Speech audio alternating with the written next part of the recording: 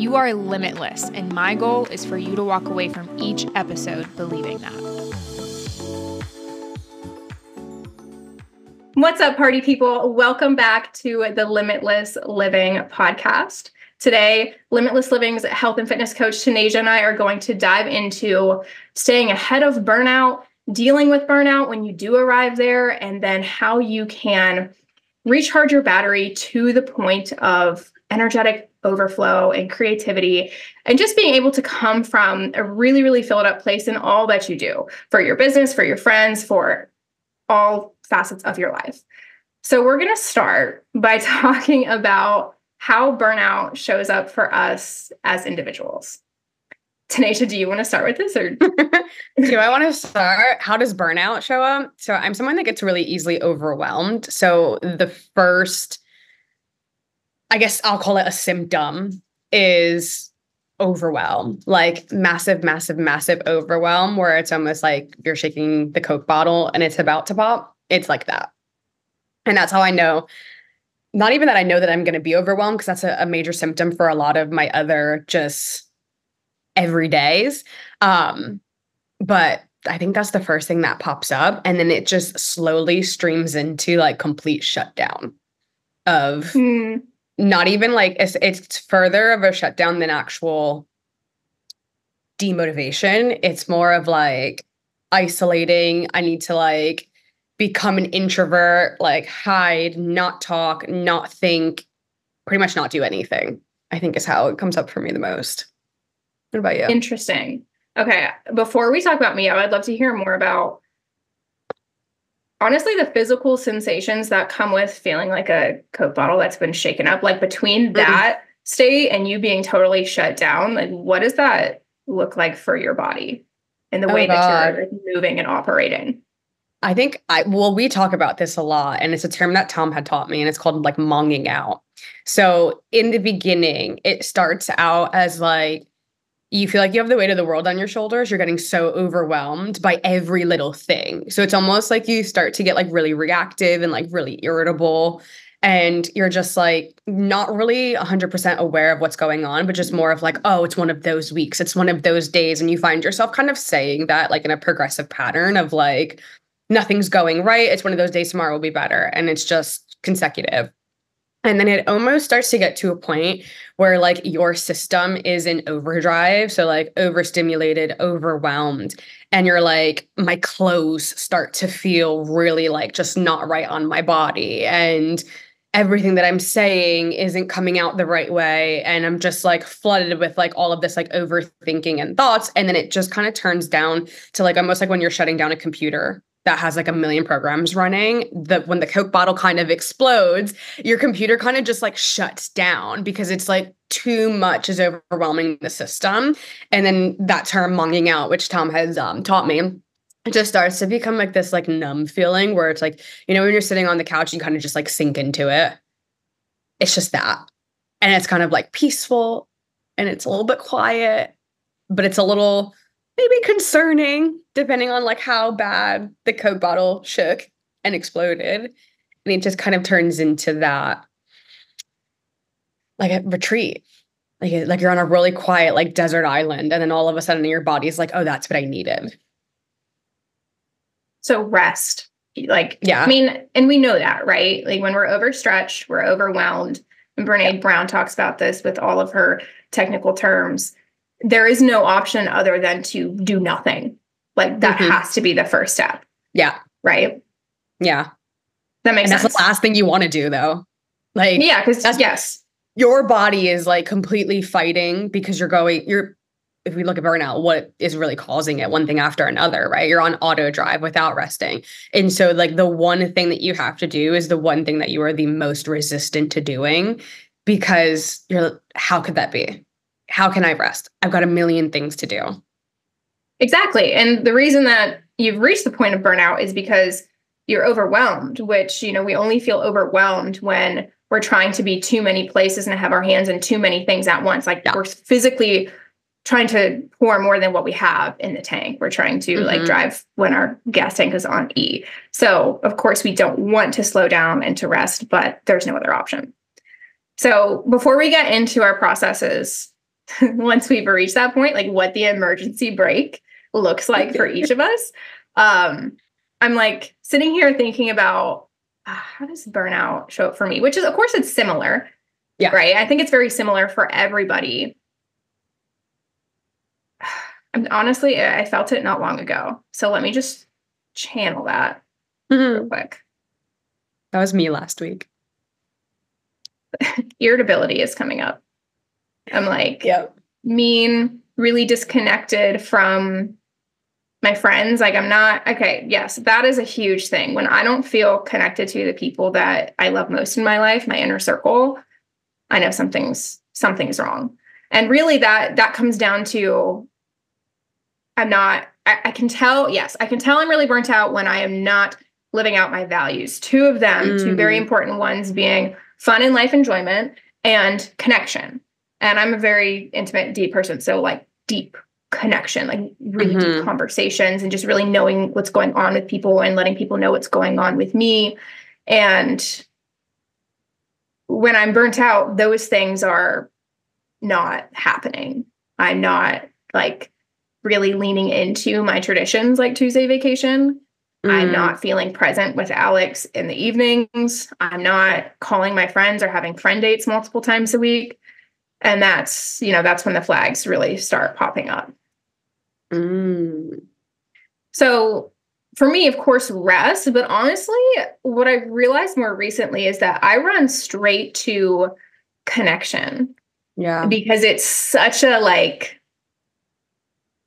it takes me from, I swear, 0% in my energetic battery to 80% charge to have a deep conversation with someone that you love. Let yourself be seen, let yourself be supported. And that's why you and I are the way we are, and we love doing what we do together, and we love doing limitless living and everything together, because no one else is, we talk about this a lot, no one else is on this climb with us actively, right? Like Alex is, standing on the other side of the mountain, cheering us on. And so is Tom, and so are our other friends. But you and I are the only ones who are actively climbing blood, sweat, and tears together. And so for us to have this sacred space where we can come and connect and hold space for each other and listen and support and encourage anytime we need it, I mean, that's a game changer. We say it all the time. We would never want to do this alone.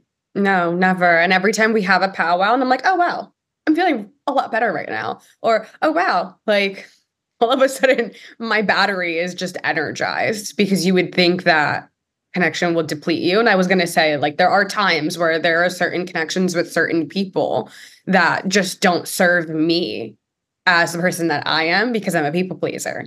So like throwing that kind of into the mix is then, if you're a chronic people pleaser and like you're really just sensitive to other people's energies, like it drains you. So it's like being really, really clear on who are the people that increase your energy, who are the people that potentially drain it just because you allow them, not because they intentionally mean to do so. And then surrounding yourself around with them, because like I tell my clients this all the time too, like, all of you and what you have to say and your journey and all the things are not meant for everyone's ears. And it's like a perfect example of that, because then like you're going and maybe you're venting to, like, maybe you're not available and I'm going and I'm venting to someone else who I'm trying to connect with. And then they're hitting me with solutions, and it's just like not charging me. It's not because they're not in it. Just like you said, they're not with us on that journey. And then it's like, oh, you're complaining, oh, this. And then it overwhelms your system with thinking that sharing your burnout and sharing exactly what you're going through, which a lot of people can't understand or don't understand because they're not in our business. Right. And then you're completely depleted to the point where you're like, well, I'm not going to talk to anybody now.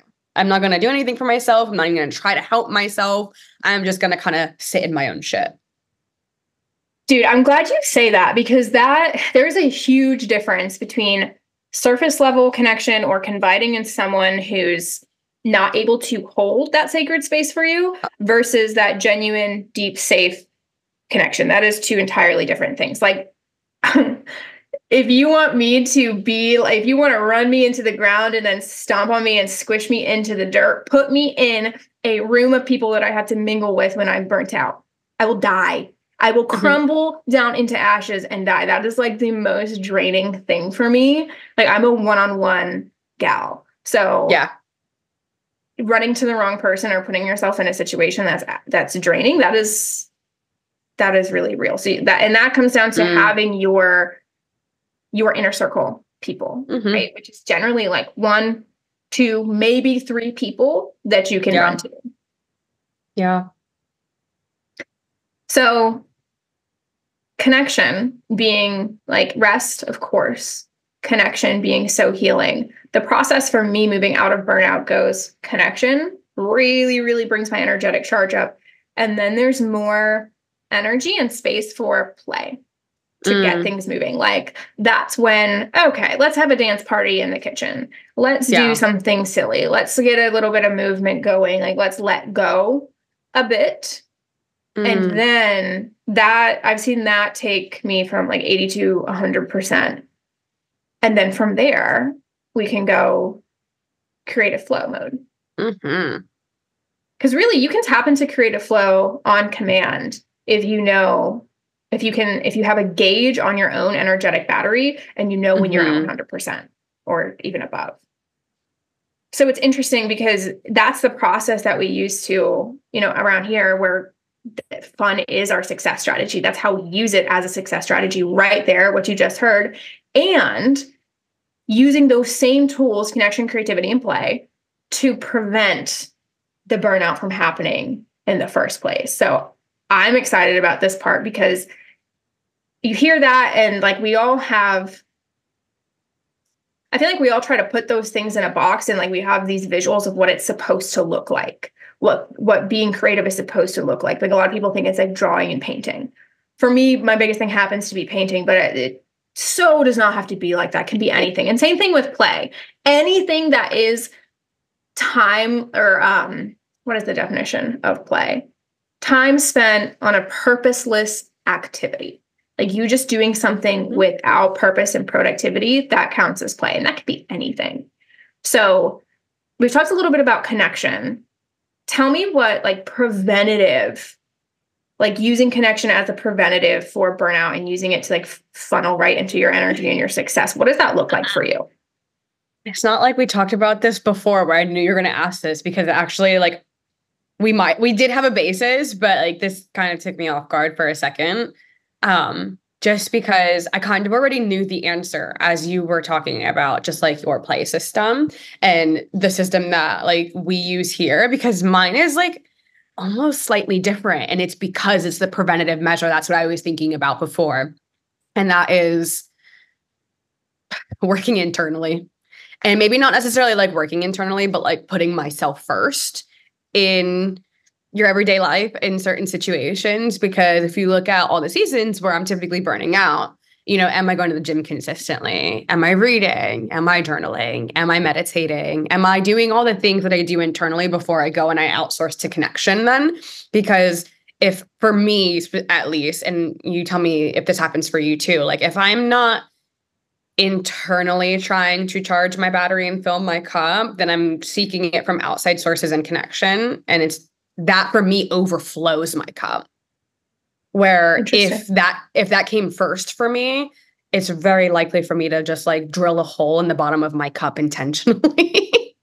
And then they're pouring into me and they're validating me and they're doing all of these things. And because like I haven't set that foundation of like the internal way that I take care of myself, then it's like, not that it doesn't matter, but it's a little bit less effective for me because that's such a big preventative piece for me of, what are you not doing for yourself?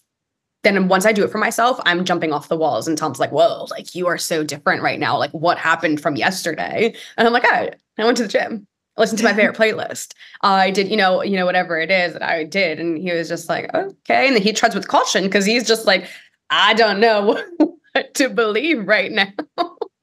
Yeah. Okay. All right. I'm so glad you took it there because what I'm hearing is, because there's 3 types of connection, really. Connection with other human beings, spiritual connection, and connection with yourself, which all of those could kind of fall under spiritual, but it's easier for me anyways to compartmentalize that. So like I'm hearing the meditating and like the journaling and stuff like that is connection with yourself and spiritual connection. And that has to come before connection with other people, which makes a lot of sense. Yeah. Like I need that. Like that's my biggest preventative, which I think it makes sense. Like if you kind of like look back at to what I told you happens when I'm leading into burnout, it's my body's way of almost like forcing it, because then like I do retreat is the final like step of like the healing process. But like if you just look at it as like your body is just like forcing you to get to that first preventative step, like why wouldn't you do it on a day-to-day basis or on a more consistent basis, because you know that your body's going to force you to do it anyway. So get ahead of it, and then you won't be so mad that you actually have to like take a pause.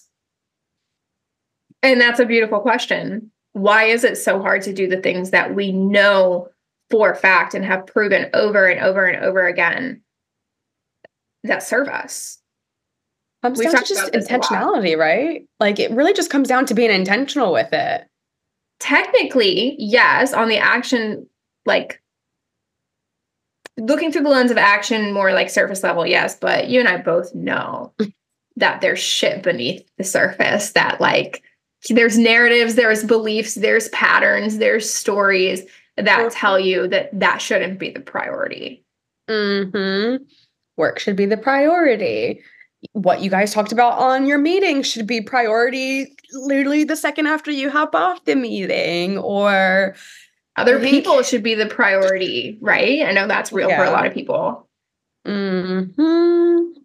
Yeah, that's a big one. I think as other people, their own urgencies and how we create them as our urgencies.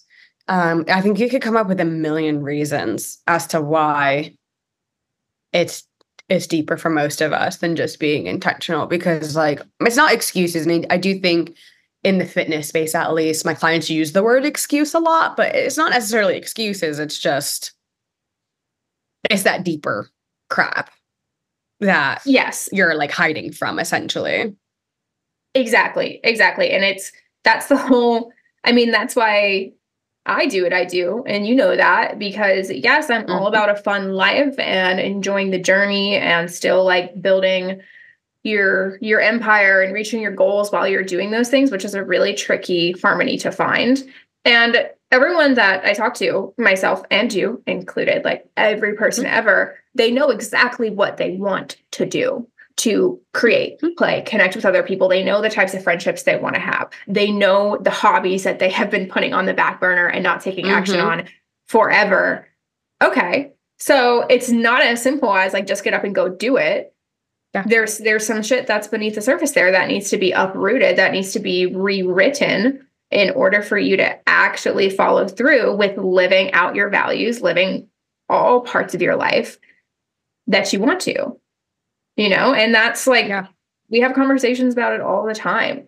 So it's like, if you know what you want and you're still not doing it, and you've been in this habit and you've been wanting to pick up guitar for 5 years and you haven't, take a microscope to that, dig into it and get help digging into it. That is why coaches and therapists exist, to take you to places of your mind, of your subconscious mind, that we physically cannot access and see on our own. I was talking to someone about this yesterday. There's stuff that is so ingrained in us that we will never be able to shine a flashlight on it on our own, because we've been hearing it on loop since we were 4 years old. Someone else needs to come in and like talk to us enough and pull it out of us so that they can say, oh, hey, do you hear this? Like, let me reflect this back to you. What do you think about that now in your present day version? Is this still aligned? Do you want to keep it? Do you want to change it? And then that's where things obviously get more fun. Yeah, because you literally have someone saying, well, what about that? And you're like, well, what do you mean about that? Like, I just totally passed by that. And like, it's not important. And that's why we always say, right? Like the things that you're resisting are really the things that you either need to be doing or you need to be looking at, or, you know, whatever the case is. And then I think the second part, which is what we've been talking about a lot recently, like just reflecting on 2023, is the layers to it.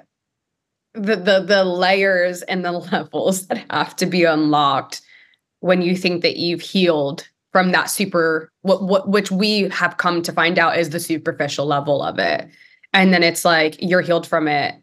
Maybe you took one guitar lesson and then maybe you go to a second one, and then all of a sudden 3 months later, you haven't even looked at the guitar. And then you're like, well, what the hell? Like, I thought that I came to terms with everything. And then you're just faced with now this next layer or level or whatever you want to look like to go even deeper into, did you really set a new habit and a neural pathway down that is completely, the answer is no. Because if you did, then you wouldn't be in this position asking me why you haven't picked up the guitar, why you haven't even looked at it. And that's where the practice comes in. That's where in my processes, things get more fun, because once we've chosen the new thought, the new belief, the new narrative that serves us and actually what we want to do, it has to go into practice, but it has to go into authentic practice. Like, what is a way that you can bring this new belief? And I think we're being a little vague right now, so I think we should give an example. Like, yeah, if the narrative changes from work hard, then play hard, right? But especially if you're embodying fun as a success strategy, it has to be like play hard, then work hard, right? Like, you have to flip it. So if we know that, it's like, okay, how do we actually put that new story, that new way of living into action in a way that is authentic to you as an individual and something that you can actually be excited about and look forward to? So for me, if I'm thinking, okay, what is it like? What would be really authentic for me? A way to play hard and then work hard.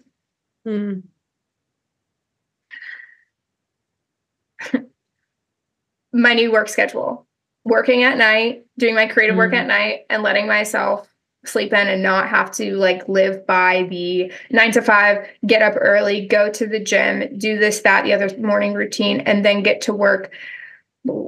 That is so dry to me. So for me, like that's me. Like, that's not how most people would see that, like play hard and then work hard. But that's how I see it, is like until 9 a.m. and having a slow ass morning and then going to the gym and not thinking about anything work related until 12 p.m.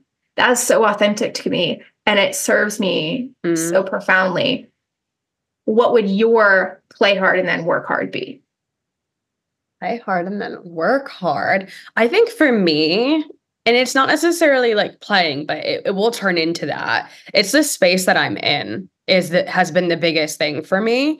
And I feel like I can play hard if the space feels like me and the space is authentic to me. So like anytime I come down to see you and we're at the hobbyist and I'm around all the plants and just the whole entire aesthetic, like I could be working or I could not be working. And like, for me, it's just being like grounded in that kind of environment where like that's doing the play for me essentially.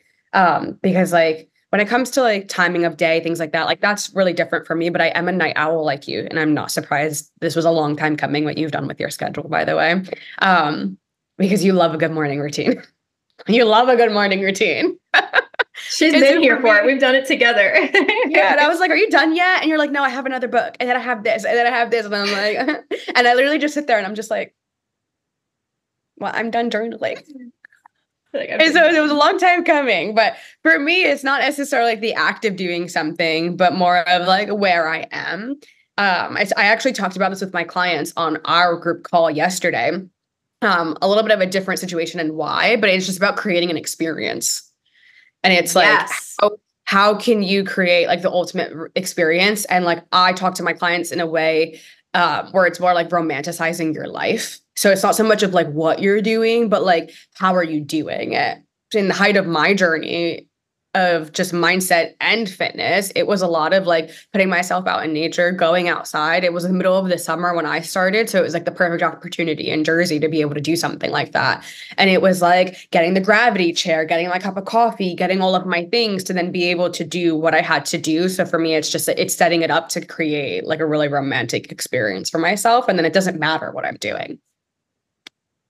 I'm feeling that. I've been thinking about that a lot lately too, like pulling that word romanticize and romantic into this whole process, because I like to think of like a couple different things come up, like infusing fun into your life, sprinkling the fun into your life, but also just romanticizing it. Like we don't have to be time blocking big events and things and whatever to enjoy our life. You can just move differently and approach the regular things that you do on a daily basis in a fun or more romantic way. Just anything that's going to, just like you said, make it an experience. I mean, that's the only reason that my office is decorated the way that it is, because if I'm going to be so dedicated to what I'm doing and I'm going to want to look forward to work, which is so possible for all of us, the environment and the way that I feel in this space, in my clothes, in,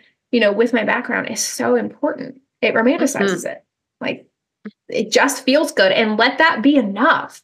Let just choosing the joy, choosing the things that make you feel good are enough, because we all know very well, we all know very well that a lot of life does not feel good. And there's a lot of hard and a lot of discomfort and a lot of pain. So why would you not insert the fun and the enjoyment and the romance everywhere that you can? Put as much of it into your life as possible so that the pain and the discomfort is so much more tolerable. Yeah. I'm going to let that one sit for a second. That felt good. That felt really good. That felt really good to hear. I didn't say it, but it felt really good to receive. Good. Yes. I'm all about the joy is enough. You don't have to be productive all the time. And that's, again, looping back, fun is a success strategy. It's so much more effective to come from that place. So we've talked about infusing the fun, the romance into your life in little micro tiny ways. And that's where I typically can't give my clients a lot of guidance with that, because it's a very simple thing that only you can answer. Okay, if you're sitting at your desk, what would make this a more enjoyable experience? And then removing any judgment that comes up around your answer and just letting yourself do it because the joy is enough. So the micro infusions of the fun. Now, creativity and play. What does that look like? What does creativity look like for you? For you to exercise that and nurture that innate human skill within you, what do you do? So I have one big one, and that's probably as of recent. So I'm not going to say on this podcast, because I'm sure your clients are going to hear it. I'm not going to say that I'm an artist right now. I'm not going to say that. I'm not going to say that. If you're watching this on the live, I don't know who's on it right now. I'm not an artist. No, I am. And I bring that up because we had said it doesn't have to be art, but for me, for a really long time, it was always art. And I had a really hard time, which is why this is so funny for Carrie's clients who know this, Carrie, because I had a really hard time even admitting that I was an artist, because I wasn't someone that was actively practicing drawing, painting. I don't even really talk about it as much anymore. And I think that as I've gotten older, I've been able to prioritize other mediums of art that I just was not classifying as art if it wasn't traditional. So the biggest one for me right now, and I put it off last week because my friends came over and I really needed to do it. So I probably should make some time to do it. But I love doing my own nails. It is the biggest thing for me. And when I knew that we were going to talk about this, I'm like, oh my God, I can't wait to talk about it. Because if I could post my nails that I do every time I do them, a lot of people compliment them. And I'm like, thanks. I actually tried really hard on this. Thank you for noticing. Thank you for really appreciating it. And they're like, hold up, wait, you did that yourself? And I was like, fuck yeah, I did. You are really good at it. That was me. And so I never used to classify that as art. And I don't like to talk about it because I think that there are so many amazing nail techs. One of my clients is one of the most freaking amazing nail techs that I have ever seen. And I'm like, I never want to take away from them, but it's just something that I enjoy honestly doing myself. And it's really just for the sole purpose that is the only place that I actually paint anymore, is if I'm doing it there. And I don't do it often. If anybody ever notices, I don't have my nails done all that often, but there will be something in me that is just you need to take 3 hours and go full on and just do your sets. And then not only do I feel good, but it's a constant reminder too on my day-to-day. Anytime I'm doing something, I'm like, I did that. They look so good. I did that. And I show up throughout my day a lot differently because I'm just like, oh, let me take a picture of my food today, even if it's the same food that I eat every day, but my nails look super good in it. And then you just like feel really good about yourself and everything that you're doing. So for me, the biggest one right now, I would say is probably doing my own nail sets. And of course, I want it to be the gym, but only when I'm in my fun era of the gym, because I'm not the biggest believer and this is my personal experience of going to the gym when I'm angry. If I go to the gym when I'm angry, the weights like scare me. Like I'm the one that gets scared, not them. Yeah, like it's a really weird dynamic. I can't go to the gym when I'm stressed. I cannot go when I'm angry. I want to be in the gym, happy, free flowing, moving my body, listening to Becky Hill, like doing all the things. And so for me, that one it's applicable depending on the season that I'm in. But when I'm like just free flowing, typically when it's summer, because we get the Jersey blues here, the gym is going to be like my second one that's considered play, because like I'm doing the pull-ups, I'm warming up at the park down the street, seeing if I can actually do the monkey bars. I'm challenging myself, testing myself. So for me, like that is typically a second outlet, but I'm going to say it really does depend on the time of the year. And how I'm feeling towards it, because we don't get along when I'm stressed and overwhelmed and burned out. That is so interesting, because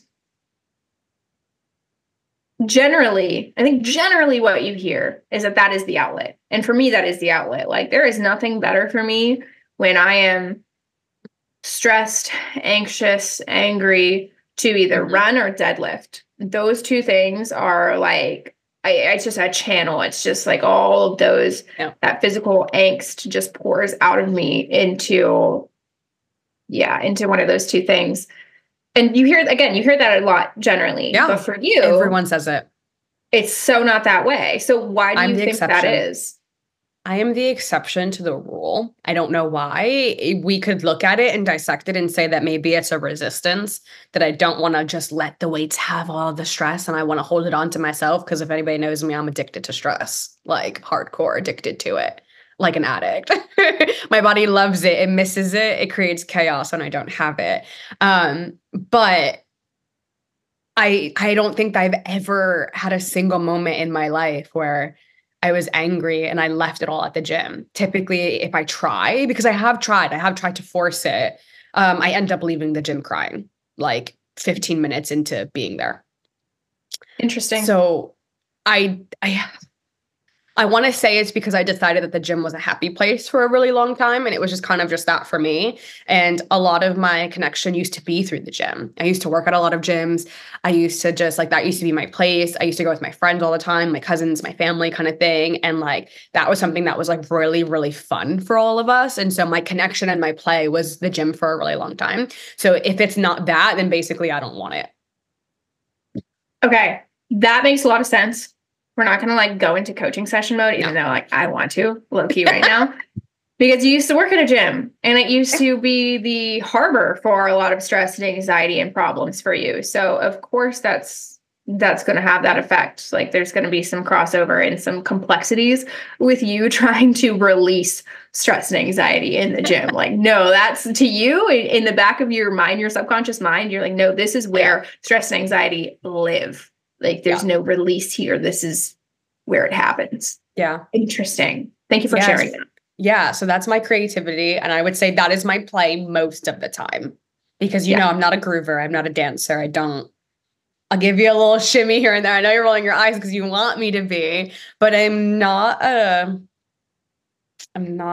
do move my body, but in different ways. That is not dance, unfortunately.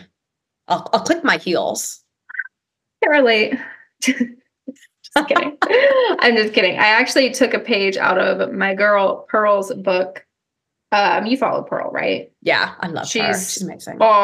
She's incredible. She's all about using dance, kind of how I use fun as a success strategy. She uses dance as the same thing in a way, or at least as a form of healing. And she talks about feeling your emotions through dancing. And I tried it not long ago, and I really liked it. Now, you have to remove a lot of judgment from yourself. Like you really have to be able to not let those voices of how stupid you look or like whatever comes up for you, because dancing is a soft spot, is a tender spot for most people. Yeah. And so I get it.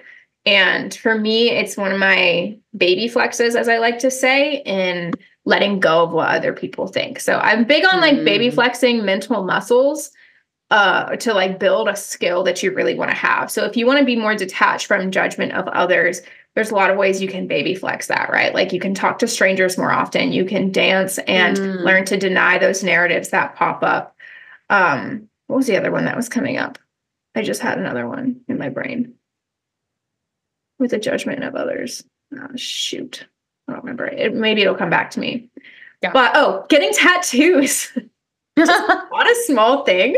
But last time I got like this more, like this is the most present tattoo that I have. Like I see it all the time. Other people see it all the time. At least like this one on my arm gets covered by a sleeve, right? Whereas this is rarely covered now.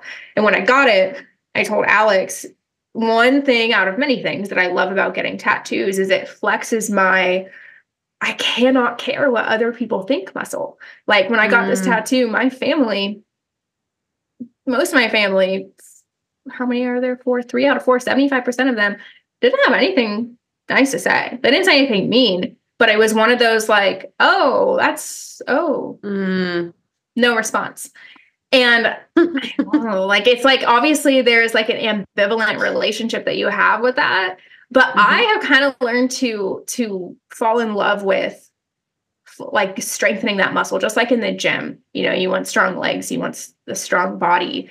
You learn to actually enjoy the pain of pushing through those last couple reps, right? Because you know they're making you stronger. And I love part of getting tattoos. And like, I love the fact that it pushes me to detach from the judgment of others and to not care. Because if I let their opinions actually matter to me, I'll crumble. It'll hurt, you know? And it doesn't matter. It can't matter what they think. It's funny that you brought that up. It's so funny that you brought that up. Because I've told you this story too. I have a very similar experience with tattoos. I grew up in a household where you're not allowed to have them at all. So I spent 8 years with my hair down at home, never up. I have a tattoo behind my ear for those that don't know. And my hair had to chronically live down in the summer and at all times, kind of when I was home. You should have seen Tom's face when he was watching me get a tattoo in Ireland, where he is just like, oh my God, this is not it. Like, this is not it. But bringing up the judgment of others and flexing that mini muscle and just like how you like welcome it is hilarious because, and not actually funny, but in the way of, I literally used to openly tell everyone, if the majority of you are doing this, I don't want to do it. And I was like the kind of angsty teenager who I was switched on. I'm telling you, it really was. And I was just like, nope, not for me. Everyone's reading Twilight. Maybe if it comes up in like 5 years, I'll read it. But you're all reading it right now? No, thanks. And I like literally did everything humanly possible to like push against the grain and do the complete opposite of what everyone in the world was doing. And I didn't have a single care in the world if they were like, why? Like, do you think you're cool? Do you think you're special? Like, why do you have to go against everything? And I was just like, because I want to do my own thing. Like I was so hell-bent on doing whatever it is that I wanted to do in the world, including getting tattoos when my mom said I couldn't. I welcomed the judgment of others actually, instead of like not caring about it. I was like, yeah, what do we have to say about it? And what? Mm-hmm. And now I'm just like the complete opposite. No, she still lives inside of me, but I think that's a really big one. Is having to release the fear of judgment and flex those mini muscles. And I would love to know what else you do that flexes those mini muscles, because I don't really think I do too many now. The whole, we go to church most Sundays, and our church is like a concert, right? So like you're always next to strangers. You can never expect to like know anyone. It's a huge setting. And simply just, especially since it's 9 a.m. and Sis is not a morning person, simply just talking to the person next to me flexes that muscle. But then I've gotten in the habit of, at the end, asking people, the person next to me, how I can pray for them. And that is a flex of that muscle, because you don't know, especially like if they're not responsive throughout like most of, because, you know, he's like, oh, say this to your neighbor and give your neighbor a hug. And like, sometimes people are receptive and open and sometimes they're not. So it's like being the one to go first and to put yourself out there. There's a lot of emotional exposure in that, right? Because there's fear of rejection. So it's fear of judgment and it's fear of rejection that comes up. And so, but then what happens, whether it be dancing in the kitchen, getting tattoos, which again is like not something to take lightly, but whatever. Talking to the person next to you, they disprove you. They disprove your fear most times over and over and over again, to the point where like someone who has the nastiest resting bitch face or has like, yeah, you're a great example. Ends up being so warm and so kind, or so like you can tell they're just touched by your vulnerability and willingness to connect. That's transformational. Like that in itself, that is the action that changes the stories and the narratives in your head. Like we can rewrite them ourselves, but until we start putting them into practice and letting other people rewrite them for us as well, like that's more powerful, but you have to position yourself to do that. Yeah. And most people aren't even expecting it anymore. I think a lot of us like live inside of our own heads, because I think we all have that same fear of like rejection, fear, and judgment. Because like I've even noticed whether I have resting bitch face or not, I am typically a genuinely like just nice person. And if you hold the door for me, like my morals and values is like, you should still say thank you. Like, even if I'm having the most horrible day, like I try not to project my stuff on anyone. And I've noticed the difference in like even the baristas at Starbucks, who, you know, that's one of the busiest places ever. And people are rude as fuck, especially in like Northern Jersey, New York area. They're just rude for no reason because they're all going through their own shit. And like even just taking a minute to just like, as you're leaving the door, like just saying like, bye, have a nice day, because they're typically saying bye to you. If they're busy, they're probably not, but at least at my Starbucks as they are. And like, you can almost just feel and see people do like the double take. And like, you can hear the difference in their voice of like, oh, like someone actually responded to me. Someone actually said like, have a nice day too. Someone actually like was nice and like didn't have to be, because they typically aren't. And they're not complaining about something, and they're not angry at me about something that's going on in their own life. And like, you can, if you really just like stop and just pay attention, so many people are so surprised by doing it. And I feel like it does actually help a lot of people pay it forward, because when people take me by surprise like that, I'm like, oh, you know what? Like, I need to remember to be a little bit more kinder, or flex that muscle that I'm like, I don't want to talk to anybody in the world today, but if I can talk to at least one person, at least I can do it a little bit more kindly. And it's just like a ripple effect of like paying it forward, like in my opinion in that. And I just wanted to point out that there's a lot of people, at least in, again, my general area, who just don't expect it and are very surprised by it now. More people need to do it. It doesn't surprise me in your area, unfortunately. The Northeast is just not, I was talking to Cameron about this yesterday on our group session. She lives in Philadelphia, and we were just talking about how the energy is different up there. The warm and fuzzies and the receptiveness is a little bit more scarce. And there's wonderful, open-hearted, warm people everywhere you go, right? But as like a general overtone, I mean, remember the three of us last time we were like roaming around Jersey? Do you remember that experience that we had? Like the way people treated us because of how jolly and bubbly and kind we were being. It was very interesting. Everyone was like, what? Like, just, and Carrie's like, did I do something? Did I say I'm like something? wearing my yellow John Lennon glasses and like bright green pants, and people are like, this bitch. And I'm literally 15 minutes outside of New York City, where like that I want to say is acceptable. No, because it's not that it's not acceptable anywhere. I guess where people wouldn't like really treat you that way. So you would think that because I'm so close, it would kind of just like translate across the water, but it does not, like, at all. Carrie was just like, what did I do? Like, what did I say? And I was like, I didn't think you said anything. And then we kind of came to terms with it, that it was just Carrie being Carrie and presenting herself in the happy and joyous way that she does. And just smiling, because we're typically really angry people. Like, we just... You're not. Don't lump yourself in with that. I can be, but yeah, I'm not the angriest person in the world, but we are different. Like, have you experienced Jersey drivers? Like, we're just aggressive, maybe not angry. We're very aggressive. If you don't know how to drive, if you have a different plate on your car that's not Jersey, I don't want to be behind you. Oh, like, gosh. It's a very real thing.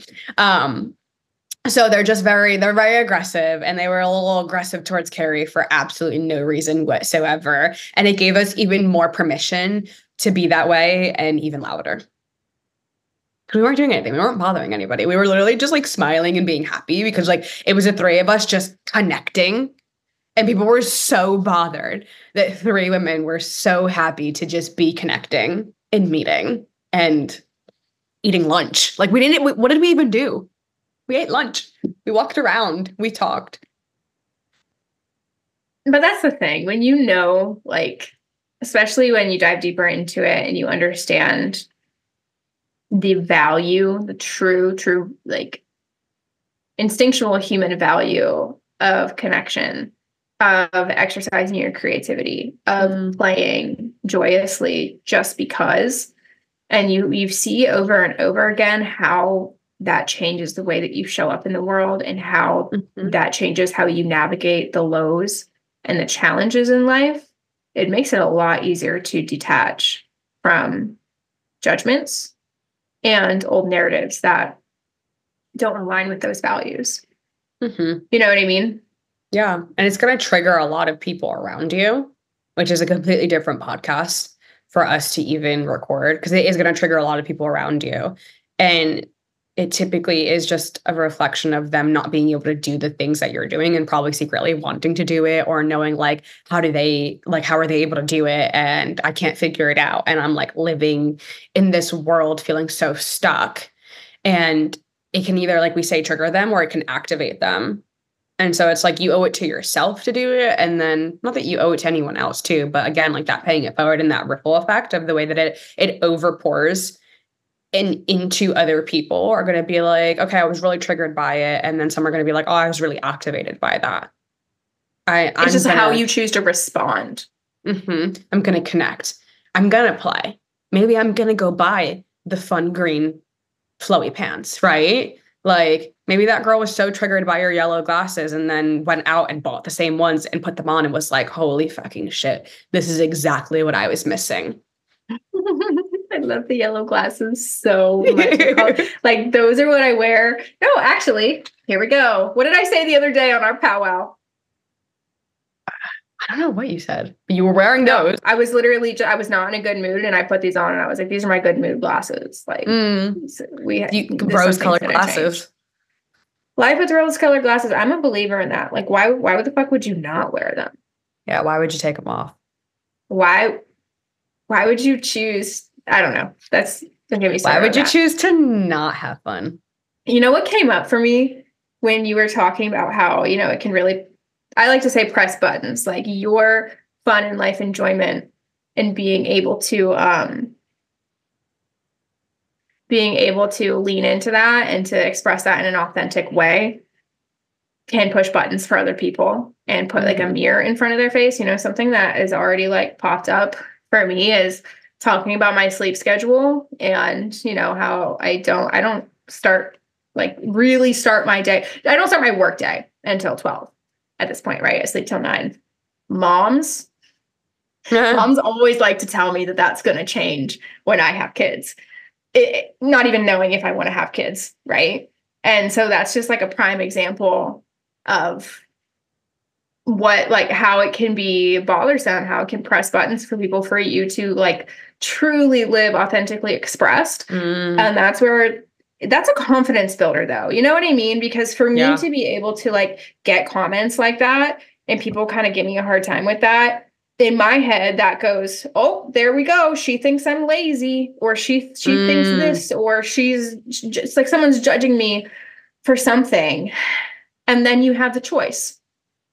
Do I want to even like entertain that judgment that I just fabricated? Like, she didn't say that. Like, do I want to like go ahead and pass that judgment on myself?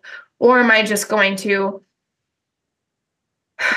disengage and let it go and remember what's actually important to me and how this serves me? And that's all that matters at the end of the day. And so I guess that's a good place to kind of like wrap things up and put a bow on it, is when we talk about, we really ventured out today from the topic. I'm like reeling myself back in. What were we talking about? We were talking about burnout prevention with the fun pillars, which are connection, creativity, and play, and how you can infuse those into your lives and leverage them strategically, how we do that. And I think the most important thing when it comes down to all of it is to know that if you have a really, really hard time taking action on those things that you want to do, and you know what would be authentic for you to express, but for some reason you can't, that is your invitation to do the inner work and to get back into the subconscious part of your brain and figure out what's blocking you. There are subconscious blocks that you can't see on your own, most likely. And maybe you'll find them on your own, but that's where, again, professional help really comes in. So one, understanding that is a real thing. And two, giving yourself permission to do all of those things authentically. Like, what would you actually really, like, what would make you feel giddy? When I changed my schedule, I felt like a little kid waiting for Christmas morning. That's how it made me feel. Like, what can you do on an average day that makes you feel like that? And then giving yourself full permission to do it just because it makes you feel like that. And when you move through life with that energy, everything is different. It changes everything. And it's so worth it. It's so worth pushing past the self-judgment, judgment from others, going against the grain, doing things outside the box. Do it. It's going to be, there's so much on the other side of that. And I'm going to give everyone a hint here. It's probably the things that other people are either telling you not to do, or anytime that you have any feelings of like being embarrassed, ashamed, fearful, rejected. So like for me, I was like, I don't think we got off topic, but we did have to kind of wrap it up together. Like the things that you need to be doing, or not even need to be doing, but that could be the reason that you're burning out, is just look at everything that everyone's telling you or that you think that they're telling you and go and do that thing. Why do you think I'm wearing my flannel right now? Tom hates this flannel. If you guys don't know the backstory of the flannel, DM us.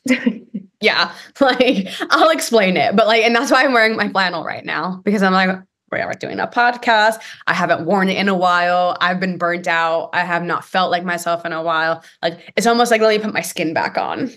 So if you're having trouble finding what some of those things are, I think that's a really great place to start. If someone says something to you about getting the tattoos, go and schedule a tattoo. See how it feels. How perfect is it that you're wearing your flannel today? And I have not worn this flannel in months. It was at the bottom of my drawer. Tom came in right before this podcast and goes, I haven't seen that in a while. It's back. Yeah. Now watch me wear it every day on my story. I posted on my story. If these are Carrie's followers that are watching that don't follow me, I guarantee you will see me wearing this every single day for the next couple of weeks and months. And I will be posting all the DMs that I get about everyone saying, no, not the flannel. Who says that? Does anyone say that? I have proof. I will send you screenshots. And it is typically my friends. It is typically Tom. It is typically my friends screenshotting it and sending it to me and saying, there's no way you're wearing the flannel again. Didn't you wear it yesterday? I wore it on a date once, and it was a really big deal.